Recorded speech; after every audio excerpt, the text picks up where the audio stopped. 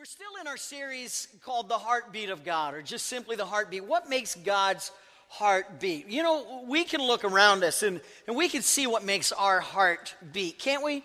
I mean, most of you got your kids up and hopefully it was a good morning and they woke up easy and didn't spill stuff all over the floor and the dog didn't get sick on the carpet. And hopefully it was just a good day. But we look around in our house and our community and our church and we're pretty comfortable, aren't we? And that kind of brings us some degree of comfort. And it kind of makes our heart beat, our children, our relationships, our spouse, our job. I mean, there's just certain things that we do that just kind of causes our heart to beat and what kind of motivates us and moves us. And we kind of like the comfort and security of routine. And a lot of times we kind of look out and we see different things. You know, my wife this week, she said, "Are you going to have content this week, or are you just going to be all emotional like last week?" And I hope to give you a little bit of both, but honestly, when we talk about the heartbeat of God is reaching people, and if you've been saved any length of time, everybody in here has got enough intellect to understand the Great Commission. Go. I mean, that's not rocket science, no pun intended, but that's not rocket science. Go.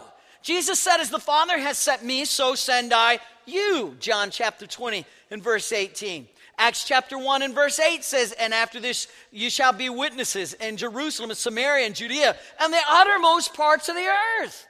Does not take a whole lot of intellect to understand that. The problem is we get comfortable in our own little kind of bubble. We get comfortable in our own little sterile environment. We get comfortable with what is kind of a clean, kind of isolated, kind of good world around us, and we're oblivious to what is truly going on out there. Matter of fact, we're kind of fascinated, aren't we, by looking up and looking beyond. Just flipping your Bibles real quick to the book of Psalms, chapter 19. It's a declaration of the greatness of God as it's seen in the world of nature, and it does bring us some degree of comfort as we look out and to see what's out there and explore the heavens and the solar systems. The Bible says that the heavens declare the glory of God. Now, there are three heavens in the Bible. There's the heaven of the earth that we breathe, and then there's the heavens that where heaven is, you know, and then there's the heaven that is considered in Scripture the abode or the living place of God. And so when the Bible says that the heavens declare the glories of God, it's talking about all three. And the skies proclaim the works of his hands. Last night at dinner time, we're all kind of having fun at the house, and my wife says, "Oh my word." Now, when my wife starts off any sentence with, "Oh my word," you know excitement is about to percolate at the house. And she said, "Come here and look at the sky. It's so beautiful." Well, the skies proclaim the work of his hands. And day after day, they pour forth speech. Night after the night, they display his knowledge. There is no speech. There is no language where the voice of God's glory as displayed in creation is not heard. So we look out and we see God's glory. We see his praise. We see his majesty. We see his amazement. By the way, every night since time began, the stars come out and they kind of have this way of just kind of making us marvel and be amazed and at their grandeur and their glory. And it's a message about the power and the wisdom of God. And this is becoming more increasingly vivid in our world today as technology advances and we're able to kind of escape from our atmosphere and to go beyond our borders of our atmosphere, even the borders of our solar system, even the borders of our galaxy. It's an amazing thing. You know, Lou Giglio has done a wonderful job reminding us that the heavens declare and literally shout the glory of God. And the heavens are huge. This room is a square room, even though it's cut off by the stage. It's 64 feet by 64 feet. From that floor to that ceiling is 26 and a half, almost 27 feet. From the stage to that ceiling is 18 feet. I can tell you dimensions about this church that only the Lord and I know. But you want to talk about dimensions of space? about the heavens that declare the glory of God, it's huge. Light travels at 186,000 miles per second. 186,000 miles per second. A light year. A light year. And that's how scientists and astronomers measure things out in space. They measure it in light years. Light year is 186,000 miles per second times 24 seconds. Times 60 seconds times 60 minutes times 24 hours in a day times 365 days in a year. You come up with a grand total of 5.88 trillion miles long yardstick. That's huge. 5.88 trillion miles. That is a mighty big long yardstick. And the heavens declare the glory of God. In other words, you look at the heavens and God says, you decide. You look at it all and you make a decision about me. Now, in every language, in every tongue, in every dialect, in every tribe, in every clan, His glory is made known. By the way, our galaxy is a Milky Way galaxy. It's a spiral galaxy. And truly, our Milky Way galaxy declares the glory of God. It's 100,000 light years across. That's 186,000 miles per second times 60 seconds times 60 minutes times 24 hours times 365. You got the idea. 5.88 million miles is one light year. Our galaxy that we live in is 100,000 light years across. If you counted all the stars in the Milky Way and you counted them at a rate of 1 per second, you would be counting a star every second for the next 2,500 years of your life if you could live that long. This thing is massive. You know, a lot of times we kind of get sucked into the philosophy of our day that say, hey, you live in your own, that the world revolves around you. It's all about you. That's what advertising tells us, isn't it? I mean, that's what the world tells us about it. It's all about you, what you want to make you happy. In fact, most of you would much rather hear a message on how to be a better husband, a better wife, a better mother, a better father, than you would a message on reaching the world with the gospel of Jesus Christ.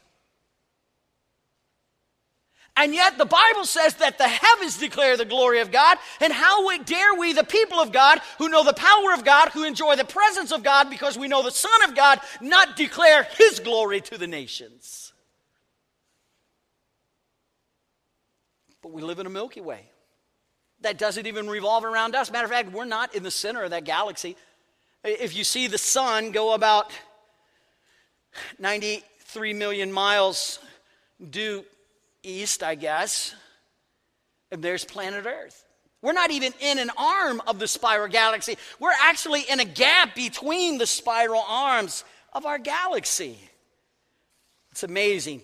God's creation. The sun is 93 million miles away from Earth. The average temperature on that rascal is 10,000 degrees Fahrenheit. They have these solar explosions, which is equivalent to our nuclear bombs going off. The light and the heat from the sun take 8 minutes to travel 93 million miles. That's incredible. And yet some people think it happened by chance. That it just kind of evolved, that we all just kind of got here by a random mistake. And even though some of you do look like you're a little misplaced here today, instead of God who orchestrated it, designed it, and put it into place in such a way that it declared the glory of God. Well, if you haven't been on vacation yet, I'm going to take you on vacation, all right? We're going to travel 440 light years away from Earth. And there you're going to run into the Pleiades. It's a cluster of stars, commonly called the Seven Sisters. It's referred to. God called it to Job's attention in Job chapter 38 and verse 1. And he said, Job, can you even put your arms around them? Can you tie them together? The answer to that is no, because you can see them to the naked eye there in the sky.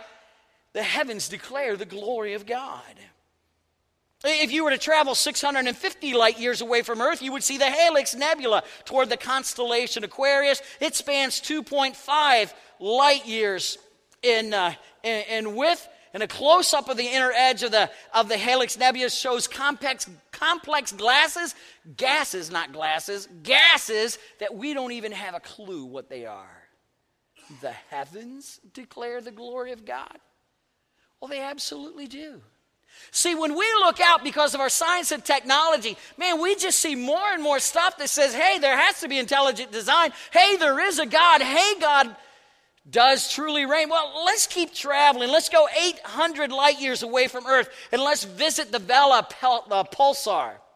It is a mighty, and this is a quote from a Harvard website describing this, and these are non-believers describing this. Listen how they described it. The jets on this pulsar indicate the mighty ordering forces must be at work amidst the chaos of the aftermath of an explosion of a supernova. Well, I wonder where those ordering forces come from, Mr. Harvard professor. See, the Bible says that the heavens declare the glory of God. Well, let's travel 1,008 light years away from Earth to a region that hosts some of the most amazing and most beautiful sights that's out there. This is the Hourglass Nebula, and I'm told that the outer edges of that nebula is produced by the expansion of faster stellar winds, and the inner part of it is by cause of denser dust and other particles that are there, and it spins out faster on the sides than it does at the equator or its poles. Go 28 million light years away from Earth, and here is the Sombrero Galaxy, if anybody's in the mood for a little Mexican food after church. Little Sombrero Galaxy. This rascal is 50,000 light years across. And you can see it on a clear night with a small telescope towards the constellation Virgo.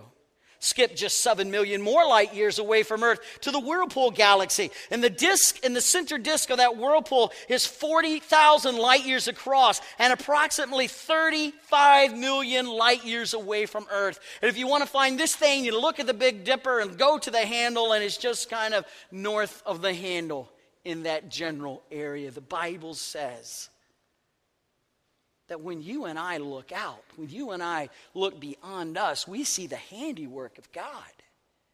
We see all of these incredible things that God has made. And just to kind of put it in all perspective, I wonder how it truly looks if we were looking not out, but if we were going to look back in. In 1977, NASA launched Voyager. It was a one-way mission to take pictures of our solar system. And so what they did is they basically said, before it left our solar system, they said, turn around and take a picture of us, and we'll all say cheese. And so it did.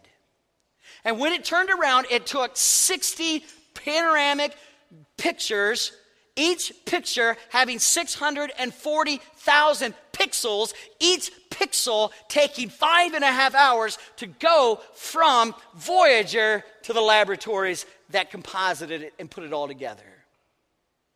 The rainbow colors you see there are the reflections, the sun's reflection off of Voyager. In the next slide, you'll see kind of you see that bright little dot, follow the arrow, see that little dot right there? That's the sun, that's our solar system, that's us. That's where we live. Makes you feel pretty small, doesn't it? All of a sudden, you're not as significant as what you thought you were, are you? This is known as the pale blue dot picture. It's a very famous picture because it's right there on the edge of our solar system, looking back, and that's us. And yet the Bible says that the heavens declare the glory of God. 3.7 billion miles away, it just happened to be caught in a ray of light. And an astronomer called it a mote of dust suspended in a sunbeam. And that's where you and I live. Tell me that happened by chance. Tell me that chaos produced order, and that nothing produced something, and non-life produced life. The Bible says the heavens declare the glory of God. I'm telling you, the more and more we look out, the more we are amazed at the handiwork of God. But you know, God doesn't just look out. Matter of fact, if we were to take God's perspective, God doesn't look out at all. God looks in. God looks in. The Bible says the heavens declare the glory of God. Think about it. Everybody who has lived or ever lived, Pete, go back one more, just go back to the previous, thanks. Everybody who has lived, is living, or will live, lives on that little blue dot. Right there. Jesus Christ, whose glory filled the heavens, reduced himself, incarnated himself to live on that dot. Right there. So that you and I might know the glory that fills the heavens in our heart. Think about it. Everybody who's ever lived lives on one planet. Jesus Christ died to save us. God so loved the world that he gave his only begotten Son, that whosoever believes in him should not perish but have everlasting life. That's what God sees. Or that's what we see when we look out, man. We see sun and moon and stars and constellation. We see family and we see kids and we see friends and we see this clean kind of sterile environment. We come to a clean kind of sterile church and we like a clean life and we don't like things to get dirty. We don't like things to get messy. We don't like things to get ugly. We like things to be ordered and clean and tidied and like that. Well, I wonder what God sees when he looks down. There's a verse in the Bible, Joel chapter 3, verse 14.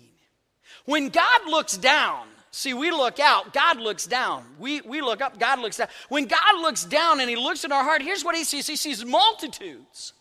Multitudes in the valley of decision. For the day of the Lord is near in the valley of decision. See, he sees people lost without Christ. He sees multitudes. He sees a multitude of believers going to a multitude of churches, singing a multitude of songs, and going home and multitudinally, I just made up that word, doing nothing. Here's the deal. Jesus said, if you are a beholder of my glory, then share my glory. Declare my glory. When Jesus looks down, he sees multitudes in the valley of decision. Would you write this website down? Would you write it down?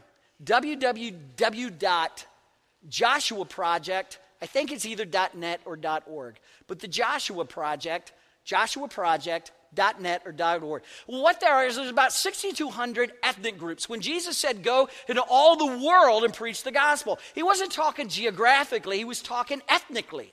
The word is ethnos, where we get our Greek word, or our English word, ethnic.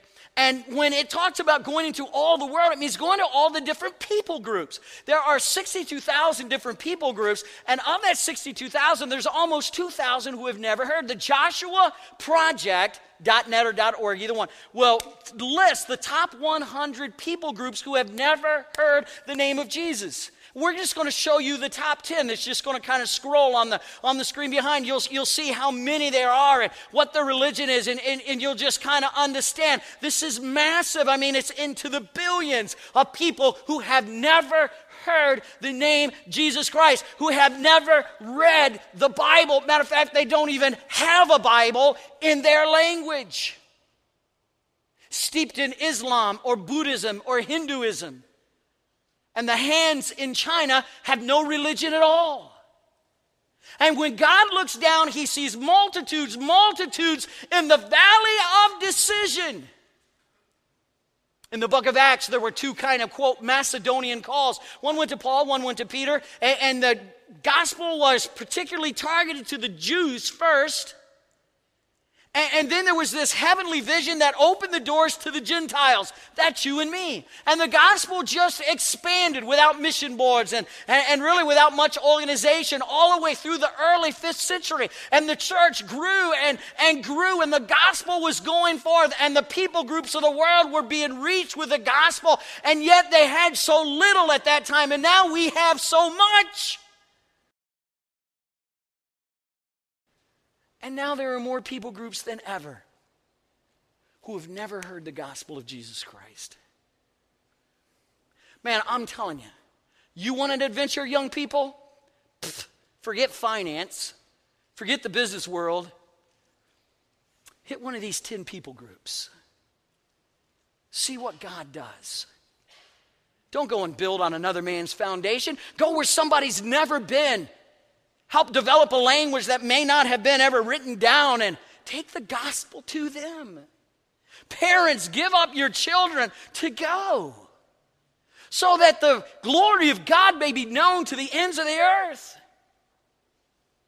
Listen, when God looks down, he sees multitudes in the valley of decision, and yet he sees the American church today, and yes, he even sees our church today, who has the ability, who has the finances, who has the talent to make a difference in this world for the kingdom of God. And yet you'll hear a message like this, and you'll go home and you'll eat more than what you should, or you'll go out to eat more than what you should, and your money that you're going to pay for your meal will feed bukus of people, and you'll eat more, and it's not, you know, all that kind of stuff. And man, the problem is we just don't want to see the dirty and the ugly and the nasty and the filthy.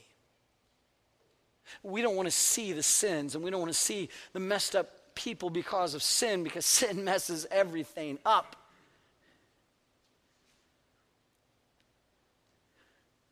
There's a world of people who've never heard of Jesus. Man, I would love to be a church to where if somebody said, you know what, I'm going to go to the Sunda people in Indonesia, 35 million people. They're in Islam. You can get into that country. They will listen. There are no prohibitions, at least to my knowledge. There are some restrictions, but they're not prohibitions. It's not like Iraq or Iran. You can at least go there to the Sunda people, and you can share the gospel. It's also where the tsunami hit several years back, and to share the message of the gospel of Jesus Christ. There's a call that went out in the Bible. It says, who will I send and who will go for us? Who will go? See, when God looks down, he sees people who are lost. People who are dying in their sins. But he also sees poverty. He sees AIDS. He sees domestic abuse. He sees human trafficking and sex trade. He sees little children whose lives have been ravaged by war, and we're going to make a big deal about kids, and our church has always made a big deal about kids, and yet all over the world there are kids who will die today because their country is at war. Matter of fact, in the 20 minutes or so that I've been preaching this message and talking to you, 3 children have died of starvation in the world. 5 more have died from curable diseases.